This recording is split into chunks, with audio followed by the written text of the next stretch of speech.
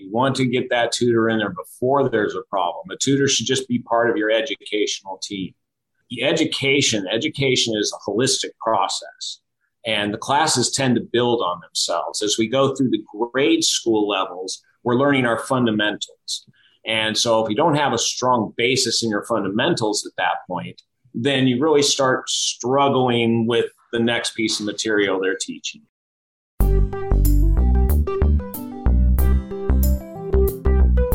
This episode is brought to you by the Blissful Parenting Toolbox. If you are looking for better ways to communicate with your child, deal with challenging behavior, or just improve your parenting skills, our free Parenting Toolbox contains the best resources from our expert workshops as well as contributions from our podcast guests. These tools could be the missing link that you've been looking for to solve everyday parenting challenges and to access highly effective ways to communicate with your child without triggering conflict, arguments, or meltdowns. The best part is that these resources, tools, and templates are completely free and are a gift to you for being a valued member of our community and subscriber to our show. To get free instant access to the Blissful Parenting Toolbox today by visiting www.blissfulparenting.com/toolbox. That address again, www.blissfulparenting.com/toolbox. Register today and we'll see you on the inside.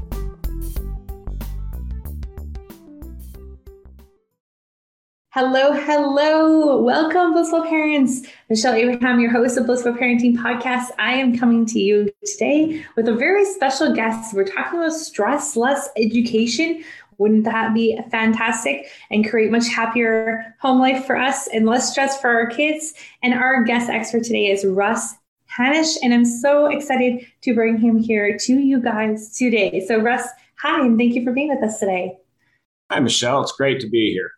Awesome. So Russ, there's so many great things about what you have. You're part of STEM STEM academics and for fun tutoring. And you have built a system and a process to make education less stressful for families out there. So tell us a little bit about your background, how you got started in this, and how you're just rocking it, helping all those families out there today. Okay. Well, when I was a kid, I had this dream of working in big science. And so I went out and I got myself a job working at Lawrence Livermore Laboratory. I got to work in nuclear physics there, and I worked at another national laboratory called Sandia. I worked in chemical kinetics there. I did that for about 20 years and then invented something called the periodic table of dimensions, which does for physics with measurements what the periodic table of elements does for chemistry with elements. At that point, the lab I was working at decided they wanted to downsize their workforce. And so they offered me an early retirement. I took an early retirement and did a 3-year sabbatical to develop my periodic table of dimensions, and then turned to looking for what I was going to do next. My cousin came along one day and asked me to tutor her homeschooled kids. And I just fell into that totally naturally. It worked really good for me. And so I ended up starting a tutoring business called Physics for Fun. That's awesome. And do you find eventually it got so difficult to tell people about that name that we changed the name to STEM Academics. And so now we are STEM Academics. In STEM Academics, I think everyone can relate to because a lot of our kids are doing STEM activities in school. And now the reason for the name change, so tell them how it was spelled, the Physics for Fun. Yeah, so Physics for Fun was spelled PhysicsPhorphun.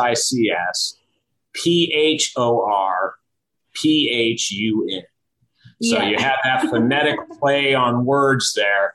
But boy, trying to tell people about that name was just horrendous. I understand. I've done that with a few businesses before where, sometimes those phonetic plays on words sometimes doesn't help us with our marketing. Right? That's right. Yeah. Yeah. So tell us a little bit about today. Now, today you have several locations. You are doing lots of different tutoring, lots of different things. You worked with some incredible spaces. So tell us a little bit more about that. Yeah. So My tutoring firm is located in Templeton, California, but we reach all over the world using the internet. So we do in-home, in-office, and online tutoring. My company reaches from Templeton all the way up and down the West Coast. I have students in New York City, Paris. So we've got a pretty good international reach at this point. The Zoom is it's a wonderful thing. We have a hard time tutoring students in, say, Australia because of the time difference. But other than that, yeah, it's pretty much limitless.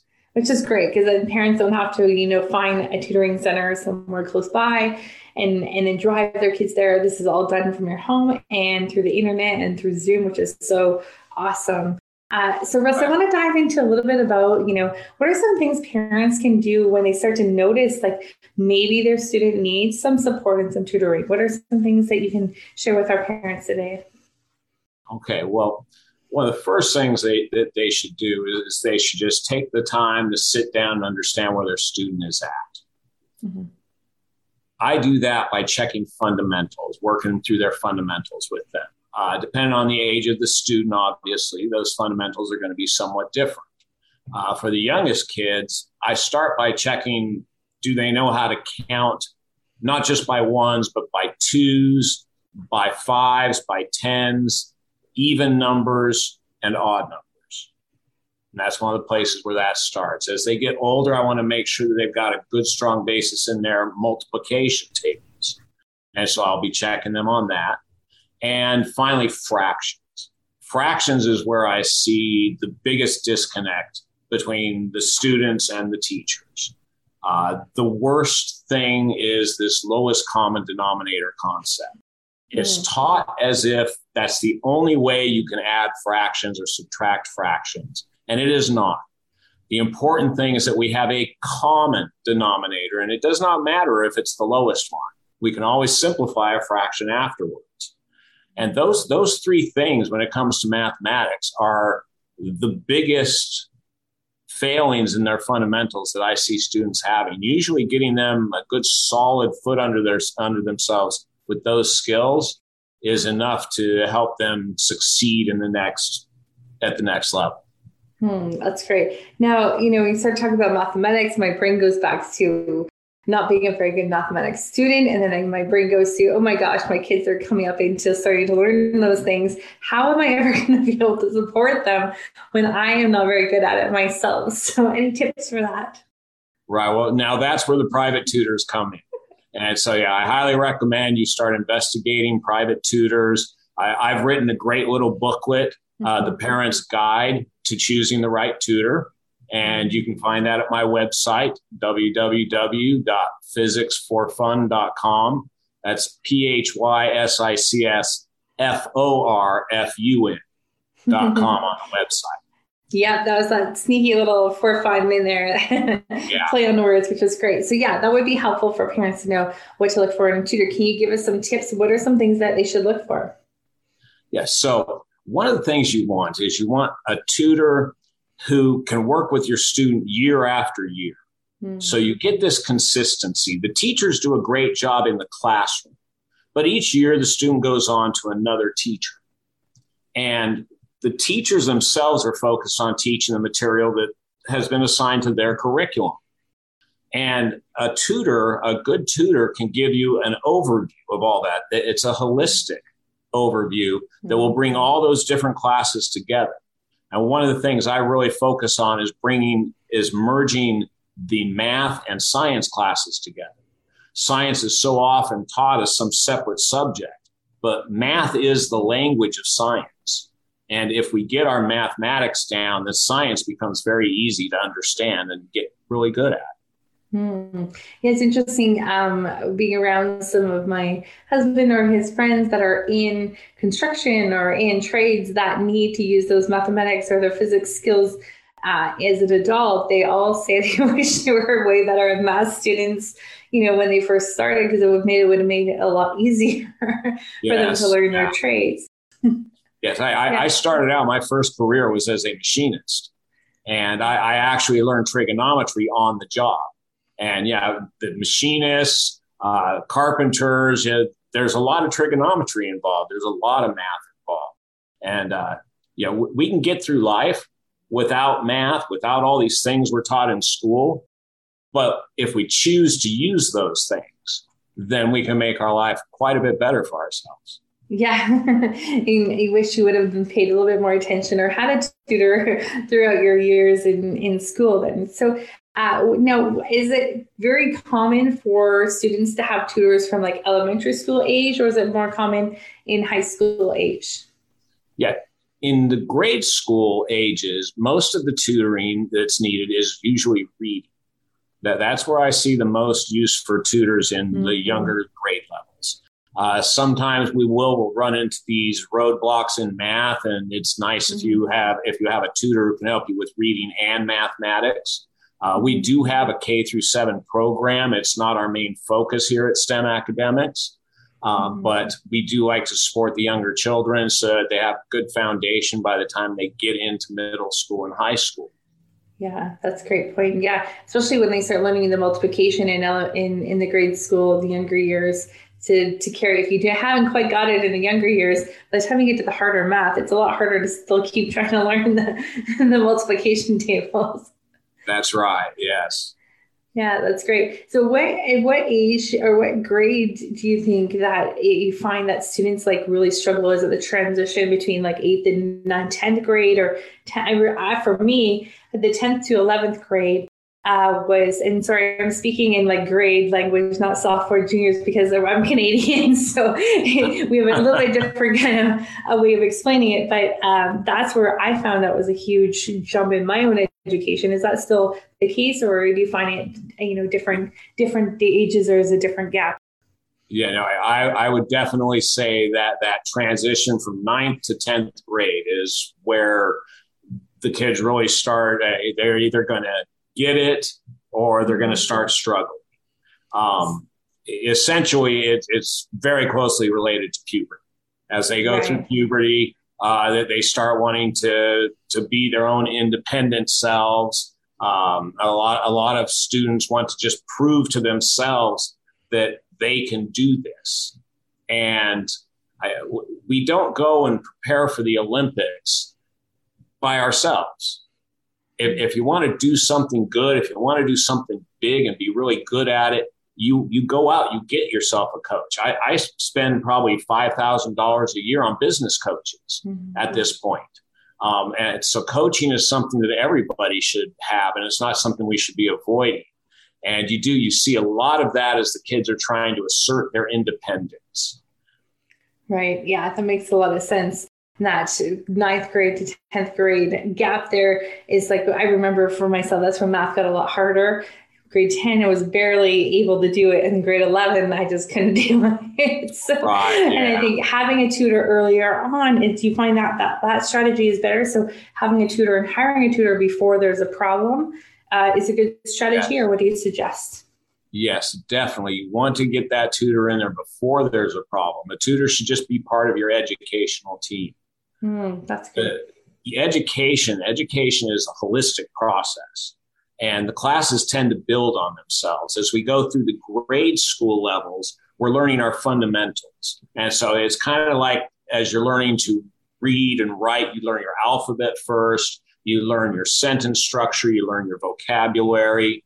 And the same thing goes with math. As we're going through the younger years, we're learning our multiplication tables, adding and dividing, fractions, all that. Then as we move into high school, now we start teaching the higher level math. And that's where the rubber meets the road with all the fundamentals. And we start actually having to use those fundamentals. And so if you don't have a strong basis in your fundamentals at that point, then you really start struggling with the next piece of material they're teaching you. Yeah, that's so important. And is there a point where like the foundations are done being taught and now it's like, you got to know the foundations definitely by like grade 8, grade 9? Is there a certain age there? Well, the foundations are pretty much done being taught by the time you're finished with 7th grade. Okay, everything we're learning after that. Yeah. So 8th grade on, We are now starting to build. It's when they bring letters into math. Yeah. And so, when you bring the letters into math, your fundamentals are done. The invisible number. Yeah. I have this favorite cartoon that I've posted on Facebook more than once. And it's just a picture of the devil. And it says, and Satan said, let's put the alphabet in math. Makes it just to make it more complicated. That's great. Awesome. So what advice do you have for parents today that are perhaps, not quite at the stage they're struggling yet, but just like looking into the future, and a couple of things that you can start recommending, like is a tutoring like once a week kind of thing do you do, or do you do it several times a week? Do you start off slower and then build up as they get older, or how does that work? Yeah. I like to encourage parents to get tutoring once a week for their students. Once a week is a good frequency for check-in. The teachers haven't covered too much material, and there's still material to talk about. As you get into some of the tougher classes, sometimes you need to be able to lengthen those tutoring sessions. I find that between 1 and 2 hours is your optimum length of a tutoring session. And a good tutor will watch that, and they'll notice the kids getting tired and want to, and then the tutor should be cutting back and saying, okay, it's time to cut it off here. Right. But then again, I've had a few high school students that have kept me up from 9 p.m. all the way till 1 a.m. so they could finish a physics lab. And I love that myself. I'm a night owl anyway, so I love that, but that doesn't happen too often, and it's very rare that I will actually allow that. Right. And so for students, like, is there a best time like that you find as a tutor for students? Like, is it they've gone home, they've relaxed, then they have dinner, then they come to you? Or is it like right after school, or is it a weekend thing? What's the best time to get tutored? That's very much a personality-based thing. The sports that they're in, their after-school activities make a big difference there. Essentially, my tutoring day starts at about 2:00 in the afternoon. Those are usually seniors in high school who have short days or homeschooled students. 3:30 is the big rush. Students have just gotten out of school. A lot of the students want to just go and take care of the tutoring right after school. But then you've got the students who have sports, football, soccer, volleyball, what be it. And they'll come on over, 6:30, 8:00 at night. And then you've got your night owls who really just prefer the 9 and 9:30 appointments. I have 3 of those this year. Wow. Yeah. Which is unusual. Yes. And they're high school students too. Yes, they are. Yeah. Wow. They must be busy in one of them is a school. promising baseball player. Yes. Oh, cool. Wow. Yeah, that's so interesting. So, Russ, this has been fascinating to learn a little bit more about tutoring and why you should have a tutor. And, I had a tutor growing up, and it certainly helped me. It took the pressure off of my parents, I think. From having to be the ones that help support me in something that maybe they didn't understand or they weren't definitely proficient in. So any last bit of tips or advice for our parents before we send them off to go check out your website and get some help with tutoring? Yes, definitely focus on the fundamentals with your kids. When you're talking with them, play games with them. Have them count, have them add, have them multiply, make them feel like this is a normal part of life. And it'll really help your entire household move smoother if they're having fun in school. Cool. And also helps if you use Skittles or M&Ms for counting and math, right? Oh, yes. for grouping. Those are really good for subtraction because they keep disappearing. That's right. And I love car rides also for doing number games or counting. Those are also fun. We don't need devices in the car. We can just play games and have some fun as a family. Right on. That's awesome. All right. Thank you so much, Russ, for being here on Blissful Parenting Podcast today. It's been a pleasure getting to know you and learning all about tutoring and how we can help support our kids and having a stress-free education. Oh, and wait a second, before I let you go, tell us a little bit about this idea of stress-free education. Oh, I'd say stressless education. Oh, stressless education. I'm sorry. Stressless education. And the idea here is stress is a bad thing. Stress tends to promote chemicals in our body that actually make us kind of dumb. It's like the smart boy that walks up to the pretty girl and becomes just dumbstruck and can't get a word out of his mouth. So these stress hormones just don't help us learn at all. So the idea is to reduce stress as much as possible. But if there's no stress at all, then there's no motivation to move forward. Even a plant grows better when you stress it a little bit. When I live in wine country, and when they're growing the grapes at the end of the year, the end of the season, they stress those grapes by taking the water away. And that makes the grapes sweeter and just a better varietal for the year. And we want to do the same thing with the kids. You want to apply a little bit of stress so they have some motivation, but not enough to stress them out. And so don't take their water away. That's right. Yeah. Make sure they have plenty of water.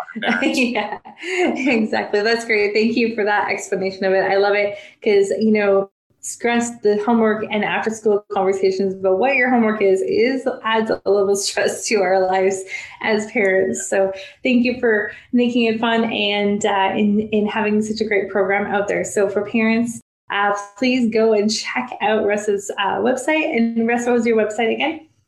It's physicsforfun.com. That's PHYSICSFORFUN.com. Awesome. Thank you so much, Russ, for being here today. And thank you, blissful parents. Go out there, enjoy your day, be blissful. We'll see you again next week.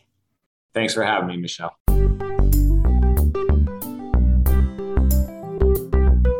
This episode is brought to you by the Blissful Parenting Toolbox.